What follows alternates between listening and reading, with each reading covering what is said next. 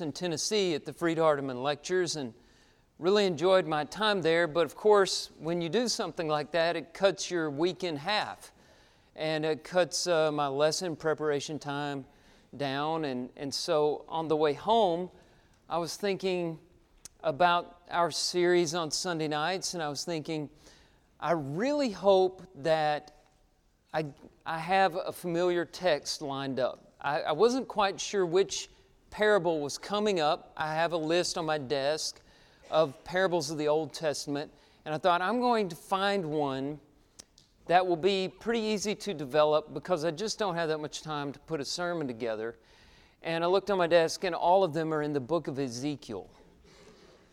So I didn't get an easy out for that. But our text tonight is Ezekiel chapter 17.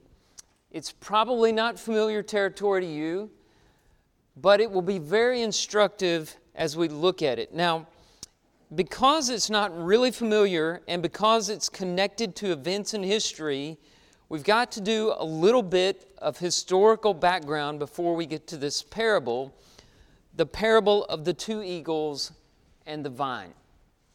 Ezekiel is set in the year 592 BC, which is between the second deportation of the Jews into Babylonian captivity, which occurred in 597, and the destruction of the city of Jerusalem and the destruction of the temple, which occurred in 586 BC. So Ezekiel is in captivity already. He went in along with the king of Judah, Jehoiachin, also known as Jeconiah, and 10,000 others in that second deportation in 597. He's been in captivity now for 5 years, and he's with many other captives in Babylon, thinking about their home and wondering about the events. And this is, as I said, before the destruction of Jerusalem. There's still hope that maybe God will not utterly destroy the people at the hands of the Babylonians. Now, after King Jehoiachin was taken into Babylonian captivity, Nebuchadnezzar, that's the king of Babylon, he planted another king in Jerusalem of the line of David, but not the heir Jehoiachin. He put his own king in there, Zedekiah. And Zedekiah was supposed to be a puppet king for Babylon. If you're open to Ezekiel 17, verse 14 gives the three basic requirements Nebuchadnezzar had for Zedekiah. Simple. Number one, be humble. That is, submit to the king of Babylon. Number two, don't lift yourself up. And number three, keep the covenant you made with Babylon. He wasn't concerned about the covenant with God. He was concerned about the covenant that Zedekiah made with Babylon. In other words, don't make alliances with other nations. Be loyal to Babylon. But Zedekiah broke the covenant with Babylon, and he made an alliance with Egypt. And it is during this time that Ezekiel gives this prophecy in the form of a parable. And in the parable, he spells doom for Zedekiah and utter destruction for the city of Jerusalem and for the temple therein. Now, before we read the parable, I want you to get in your mind there is a lot of dualism there. In other words, a lot of pairs. Things come in twos. And I think it's more helpful to bring this to your attention before the reading than after the reading. First of all, there are two methods of storytelling that you should watch for. The parable is introduced as a riddle and a parable.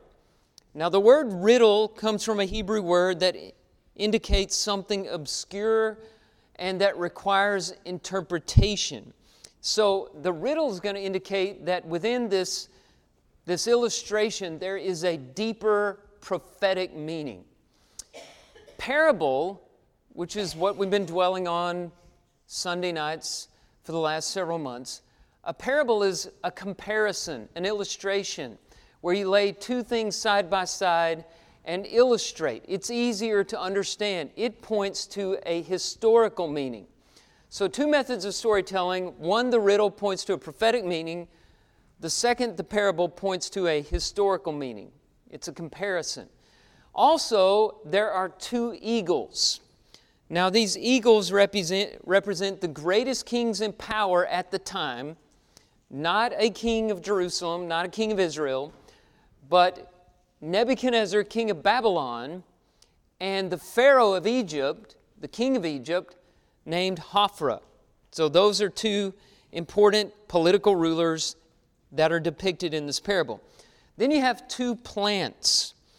And we'll go back over this. Look for these when you go through the parable with me. The topmost twig of the cedar in Lebanon, that's in Israel, represented Jehoiachin, the king that was taken captive along with Ezekiel and 10,000 others, who remained in Babylonian captivity for the rest of his life and was cared for during that time. The second plant was planted from the seed of the land of Babylon. And it grew into first a willow twig and then a low spreading vine. And this second plant was Nebuchadnezzar's king that he put in Judah, Zedekiah, whom Nebuchadnezzar sat on the throne, who was supposed to be loyal but eventually rebelled by going out to the king of Egypt. Finally, you see in this parable two actions of God, an action of punishment and an action of consolation. Now, this is a pretty difficult text, so let's walk through it slowly now that we've noted the dualism. We looked at these pairs, and let's see if we can make any sense out of it from a historical point of view. I'm reading from Ezekiel chapter 17, beginning in verse 1. The word of the Lord came to me, Son of man, propound a riddle and speak a parable to the house of Israel. So there's your two methods of storytelling. Say, thus says the Lord God, a great eagle with great wings and long pinions, rich in plumage of many colors, came to Lebanon and took the top of the cedar. So there you have Nebuchadnezzar, and he's taking the top of the cedar, that is Jehoiachin, the king of Israel or Judah at that time. He's taking it into captivity when Ezekiel and 10,000 others were taken in the second deportation. Verse 4, he, that's Nebuchadnezzar, the great eagle, he broke off the topmost of its young twigs and carried it to a land of trade and set it in a city of merchants. Now, Babylon was known at that time as the city of merchants. So the original hearers would have understood that this is Jehoiachin being taken into Babylonian captivity. Let's look at the next verse, verse 5. Then he took from the seed of the land and planted it in fertile soil. He placed it beside abundant waters. He set it, this is that great eagle, he set it like a willow twig, and it sprouted and became a low-spreading vine, and its branches turned towards him, and its roots remained where it stood. So Nebuchadnezzar planted a new plant. This is Zedekiah, who was supposed to be his king in Jerusalem, who was supposed to stay loyal to him. And at first he did. You see that the branches of the low-spreading vine turned toward him, toward the great eagle, the first eagle we see, Nebuchadnezzar. But let's read on. So it became a vine and produced branches and put out boughs. Look at verse 7. And there was another great eagle with great wings and much plumage. And behold, this vine bent its roots towards him and shot forth its branches towards him from the bed where it was planted, that he might water it.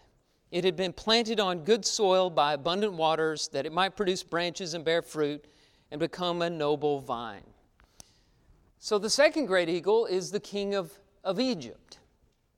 And you see this vine, who is Zedekiah, turning toward the second great eagle who didn't plant it. So verse 9 says, thus says the Lord God, will it thrive?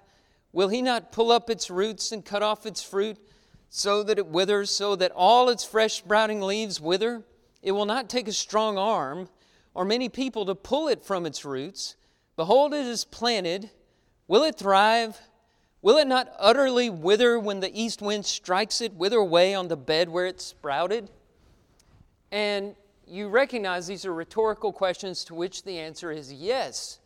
this is bad for this plant, it will be easily uprooted because it's the will of the Lord for it to be so. So hopefully you get just a little understanding of this very obscure parable in the book of Ezekiel. And what I want to look at it as an opportunity to study how God works.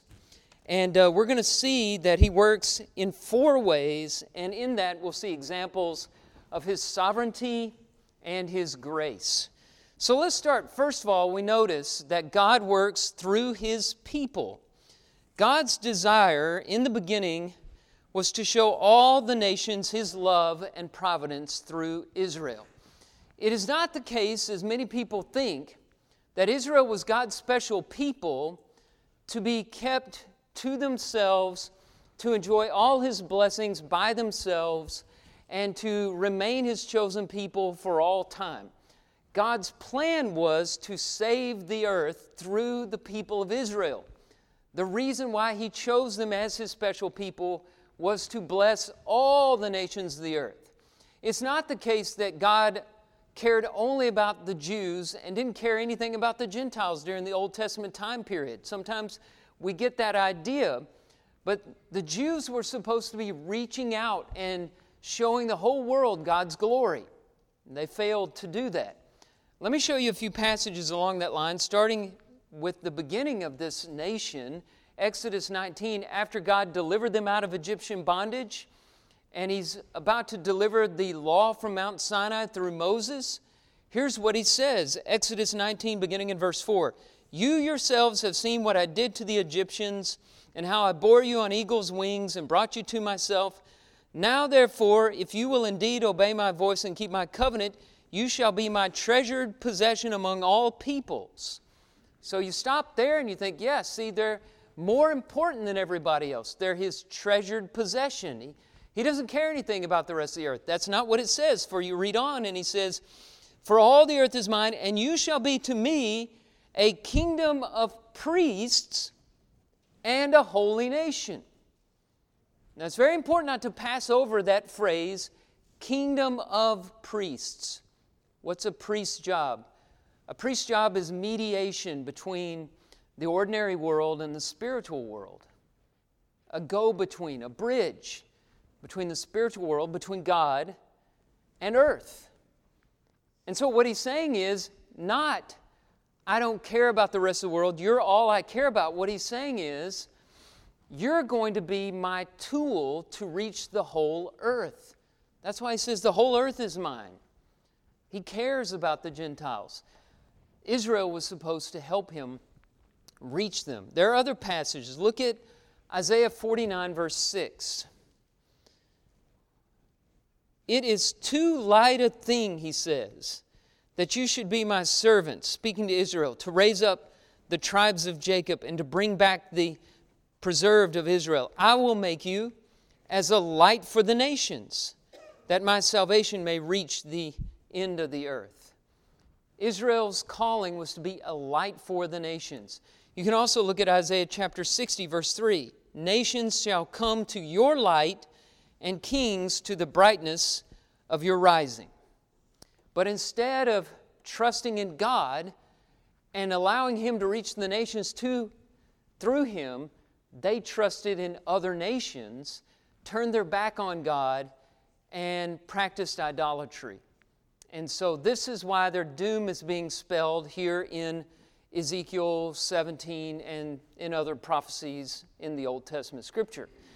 Who are God's people now? We are God's people. The church is God's people. And He still wants to bless the world through His people. That's always been His method. That's His method now. The Great Commission.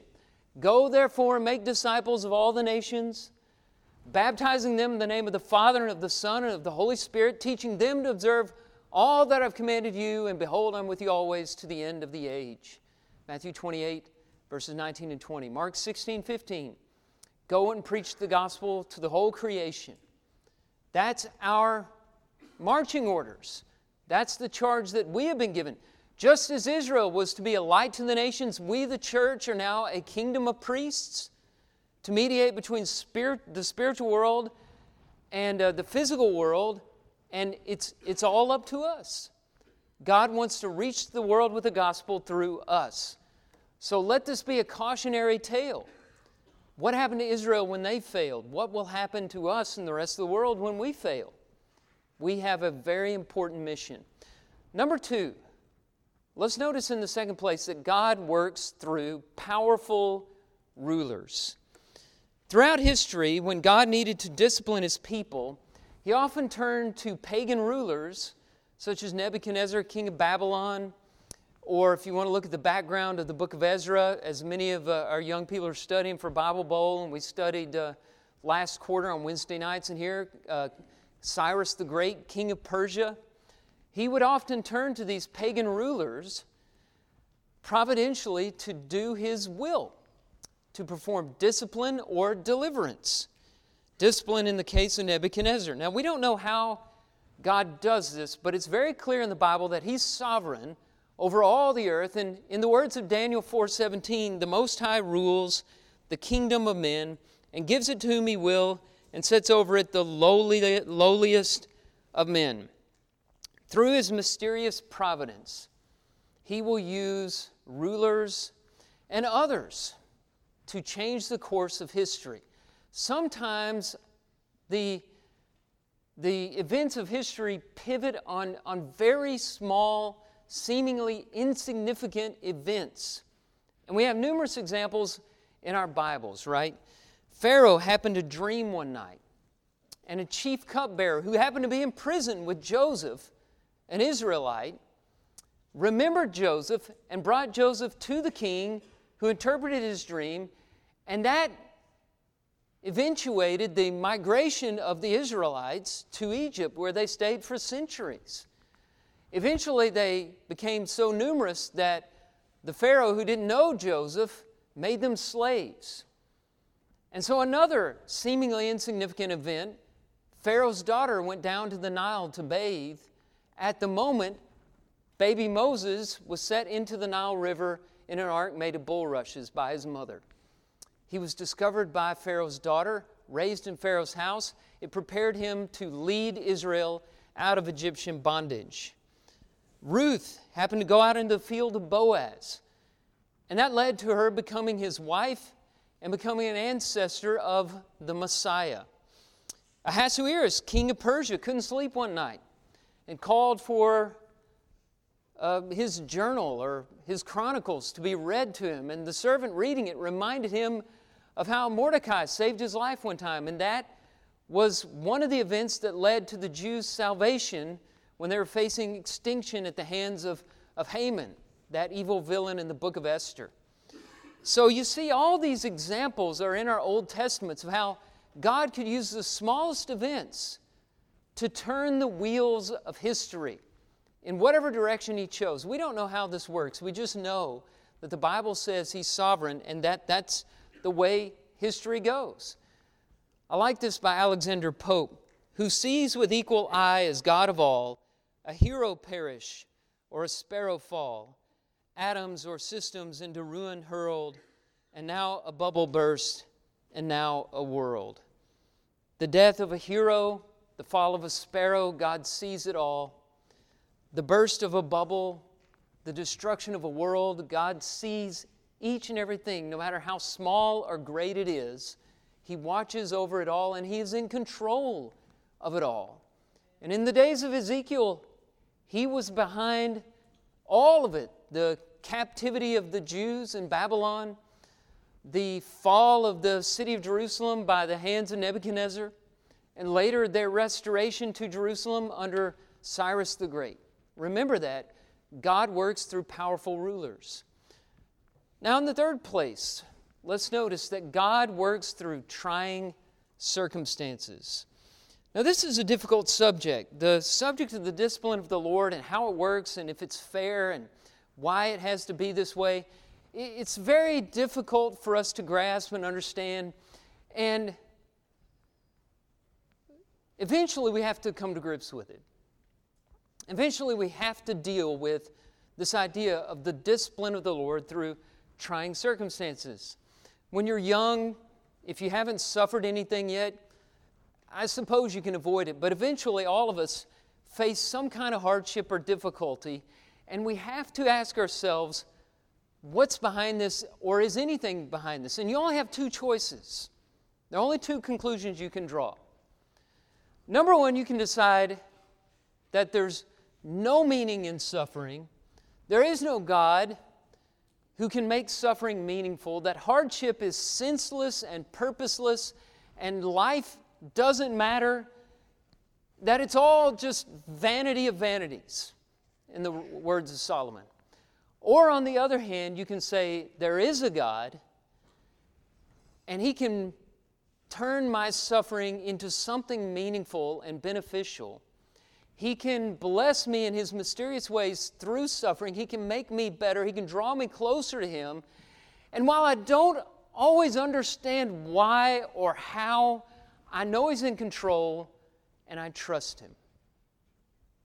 To my knowledge, that's the only two ways that we can deal with suffering and hardship in the world.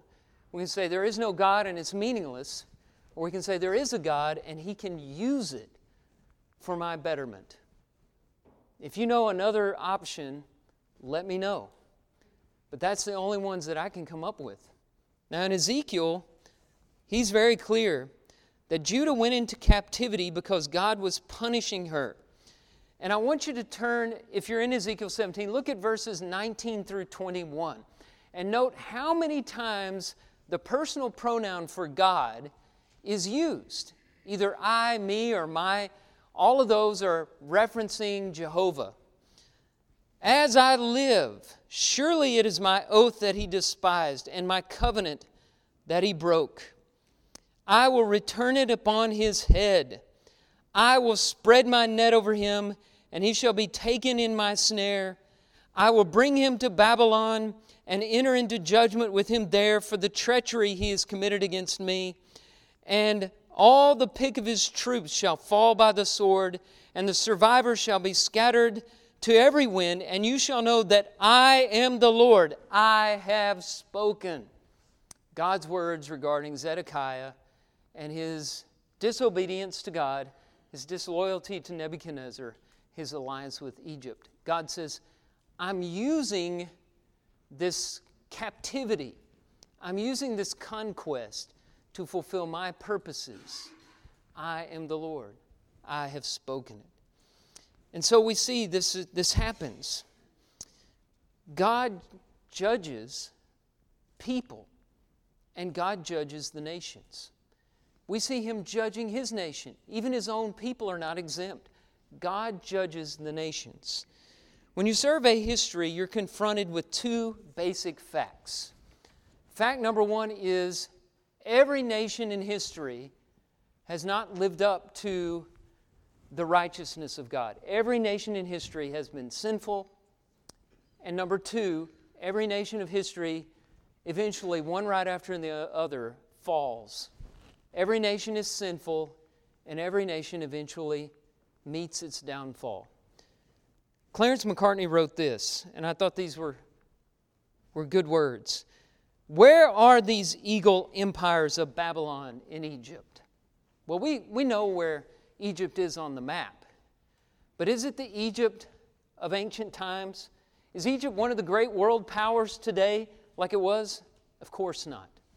Where is Babylon in Egypt now? Would you depict them as eagles if you were choosing some animal to demonstrate them? Where are these eagle empires of Babylon and Egypt, wheeling and screaming over the carcasses of nations they have conquered and dismembered?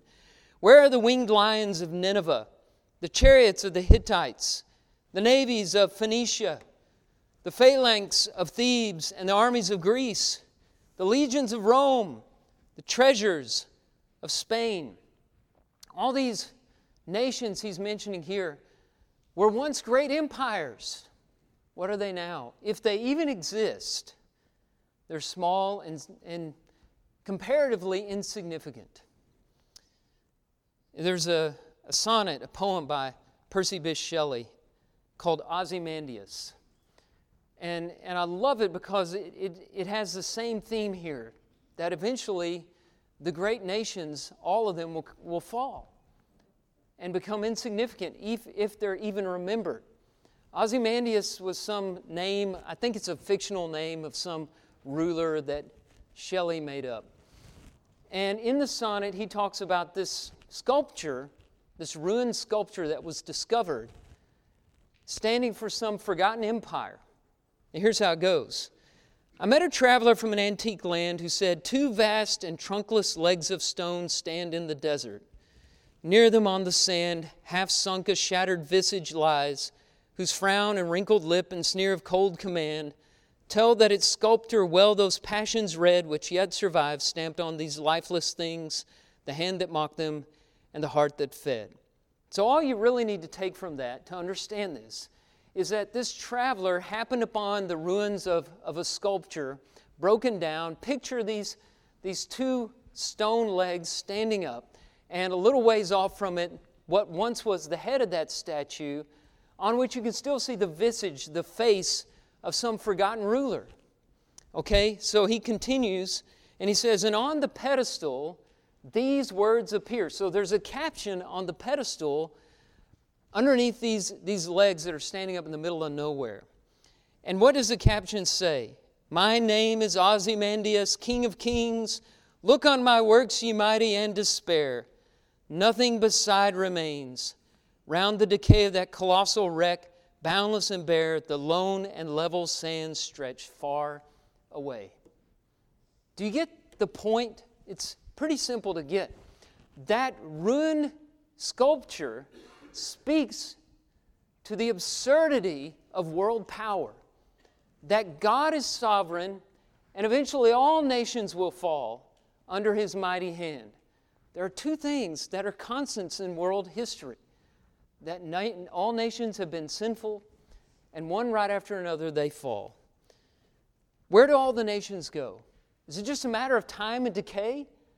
Or could we conclude from texts like Ezekiel and passages like we read in Daniel a moment ago that God eventually brings them all into judgment? Somebody says, well, America is standing strong and has been standing strong for a long time. We're a young country. We've only been around for 250 years, and in terms of world history, that's not very long. And God will bring our downfall just as He has other countries who've been disobedient. Proverbs 14:34, righteousness exalts a nation, but sin is a reproach to any people, any nation. We would do well to heed those words. It is said that Thomas Jefferson, who was himself a slaveholder, cataloged the offenses of slavery and ended those words with the following admission, I tremble when I remember that God is just. And tremble He should. We all should tremble when we remember God is just. Because if it's not on this side of heaven, there will be a judgment day where every nation, every king, every billionaire, every leader, every great man and woman will have to stand before God and give an account for how he or she has lived their lives. And only Christ will save us. Only redemption through His blood gives us hope. And so know that God uses trying circumstances to do His work. And He's putting His people through trials in the book of Ezekiel to cleanse them. He's using the conquest of Babylon to refine them and to make them better. And He does the same with us. Now, in the final place, notice that God works through grace. The judgment and the trials, that's not the end of the story. There is actually a happy ending to this parable. God works through grace. He tempers His judgment with mercy. Now again, we see at the end of this chapter more personal pronouns showing God's action, what He will do, what He vows to do. Verses 22 through 24, notice the personal pronouns, and also notice there's an ending to the parable that we didn't get at the beginning of the chapter. Start reading. Thus says the Lord God, I myself will take a sprig from the lofty top of the cedar and will set it out. I will break off from the topmost of its young twigs a tender one, and I myself will plant it on a high and lofty mountain. On the mountain height of Israel will I plant it, that it may bear branches and produce fruit and become a noble cedar. And under it will dwell every kind of bird. In the shade of its branches, birds of every sort will nest. And all the trees of the field shall know that I am the Lord. I bring low the high tree, and I will make high the low tree. I will dry up the green tree, and I will make the dry tree flourish. I am the Lord. I have spoken. I will do it. There's a happy ending here. God says, by my grace, not through anything anyone deserves, I will give hope. Now remember what we said at the beginning when we were analyzing the parable and we were talking about the dualism. There are two methods of storytelling here, a riddle and a parable. And we've been outlining the parable pretty thoroughly here. It's pretty plain in the historical context. This is about world powers like Babylon and Egypt and kings like Jehoiachin and Zedekiah and what will happen when Zedekiah rebels. And it's not good for Zedekiah. That's the parable part. What about the riddle? What about the prophetic meaning, the deeper, more obscure meaning here? What is it pointing to? There are two possible interpretations that I'd like you to consider.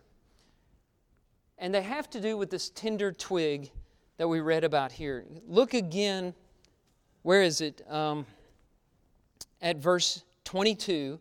I myself will take a sprig from the lofty top of the cedar and will set it out. I will break off from the topmost of its young twigs a tender one, and I myself will plant it on a high and lofty mountain. What is this new tender twig that he's taking from the cedar in Lebanon, we saw at the beginning of the chapter, and planting it on a high and lofty mountain? Two possible interpretations. Number one, the tender twig taken from the top of the cedar and planted in the heights of Israel could be a reference to one of the leaders at the time of the Jews' restoration back to Jerusalem. That time period studied in Ezra, Nehemiah, and Esther. And whenever we went through that study in here, and those of you who are studying it for Bible Bowl or in your Bible classes, you know, there are many great leaders this could possibly refer to. There's Zerubbabel, who was of the line of David, the royal line. Ezra, Nehemiah, Mordecai, and Esther in Persia. There are a lot of great choices for leaders who would come. And owing to that interpretation is the fact that these events are the next historical events that will occur after Ezekiel's time. So that could be the interpretation. It could be. But there's another possible interpretation. And that is that this tender twig that's planted on a high and lofty mountain is the Messiah, Jesus Christ. Now consider, there's a number of things here. The cutting of the cedar in the first part of the parable was planted in another land, the land of merchants. And it was planted by the waters. And it turned into a vine that went to one eagle and then another eagle, right? Well, this is not cut from that tree or plant or whatever it turned out to be. This is cut from that initial cedar in Lebanon. So that's important because there's a prophecy in Jeremiah chapter 22 that says that there will not be another king from the line of Jehoiachin. Jehoiachin is that king that was taken from Jerusalem, set in Babylon, and left there. Not another one of his children will reign in Jerusalem. Instead, the Messiah would come from the Davidic line, but not from the children of Jehoiachin. Okay, that's interesting because in the last part of the parable, they go back to the cedar tree, not from the sprig, but from the cedar tree, and cut a new cutting. The cedar tree may represent the messianic line of David. Another interesting thing is that it's called a tender one. That's an interesting detail. Why call the sprig tender? The other sprigs are not referred to with that kind of language at the beginning of the parable. It lines up pretty well with a number of other passages, prophecies in Isaiah and Jeremiah, like Isaiah chapter 11, verse 1, Jeremiah 23, 5 and 6, that refer to the Messiah, Jesus Christ, as a shoot or a branch from the stump of Jesse. You've heard these messianic prophecies before.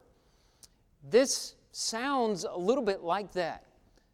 So it could be a reference to those things.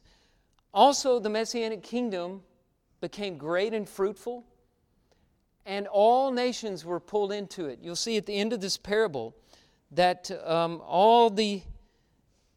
the shade of its branches, birds of every sort will nest.